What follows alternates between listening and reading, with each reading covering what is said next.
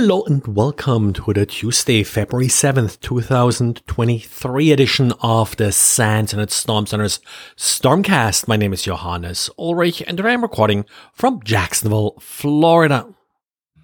Of course, you probably have heard already about the tragic earthquake that hit Turkey and Syria last night.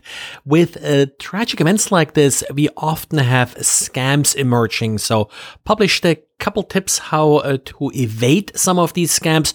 Probably something that you want to share with friends. Don't think a lot of listeners necessarily to this podcast will be too susceptible to it, but it's something that keeps coming up. And if you see anything, please let us know.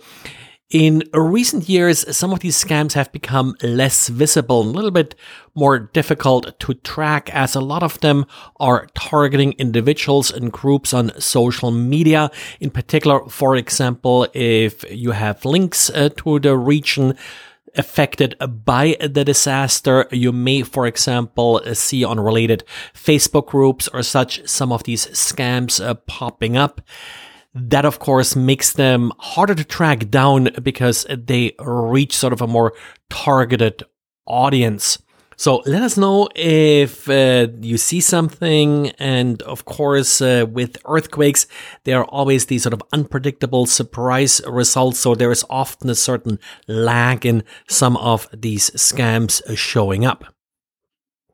And in a second post today, I wrote about a little trick that you may find helpful to track systems that are infected, in particular sort of IoT devices and the like. One of the things that I see many of these bots do if they infect a device is they try to look up what is the public IP address of the device. And in order to do so, they're typically connecting to one of a small number of APIs that return the public IP address. So you can look for DNS lookups for these host names or for HTTP requests if you have the visibility for these APIs in order to detect possibly infected systems.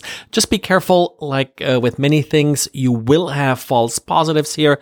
There are a lot of IoT devices that will use these APIs or similar APIs as part of their normal operation. So this is one of those things where you run it in a detection mode only.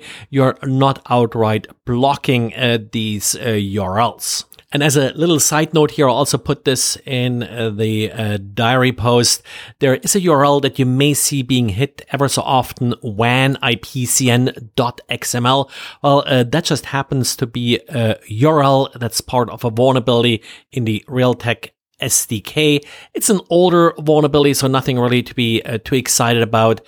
Just happens to have some of this WAN IP part as part of the file name, but not related to looking up the IP address. It just sort of opens up connectivity to an external IP address. And yesterday I mentioned an OpenSSH update and mentioned also that, well, there wasn't really a lot of detail known about the particular vulnerabilities being addressed here. We now have a little bit more detail about CVE 2023-25136. This one affects OpenSSH version 9.1 and has been in the code since last July. It is problematic because it is pre-authentication and it could theoretically lead to remote code execution. It's a double free vulnerability, so something that's exploitable, but as Qualys points out, due to some kernel mitigation, other exploit mitigations, exploitation will likely be tricky. Also, the exploitation happens while OpenSSH still runs in the less privileged mode, so you don't get sort of full root access to the system. Still something that you should patch, and certainly don't delay the patch. Who knows when an exploit will be available.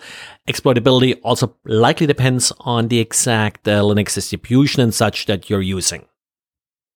And the long list of devices you never should expose to the internet, well, certainly includes a Redis server. The NoSQL memory-resistant database, sadly, is still often exposed to the internet and then not adequately secured via passwords or other access controls. We have seen attackers take advantage of this in the past. Aqua Security has now demonstrated or documented an interesting new wave of attacks. What the attacker is doing here is that once they connect to the Redis server, they'll actually try to load a module in the Redis server.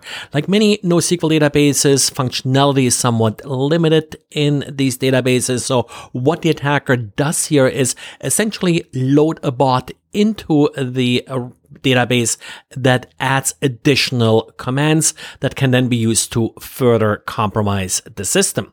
One of the main payloads here appears to be also crypto coin mining. And they state here that the Monero wallet that has been receiving some of the benefits here apparently accumulated something like $4,500 not really a ton, but then again, these days with crypto coins, in particular Monero, the value of the coins is quite low. But then again, if you don't pay for the computing power, well, it's still money. Well, that's it for today. So thanks again for listening and talk to you again tomorrow. Bye.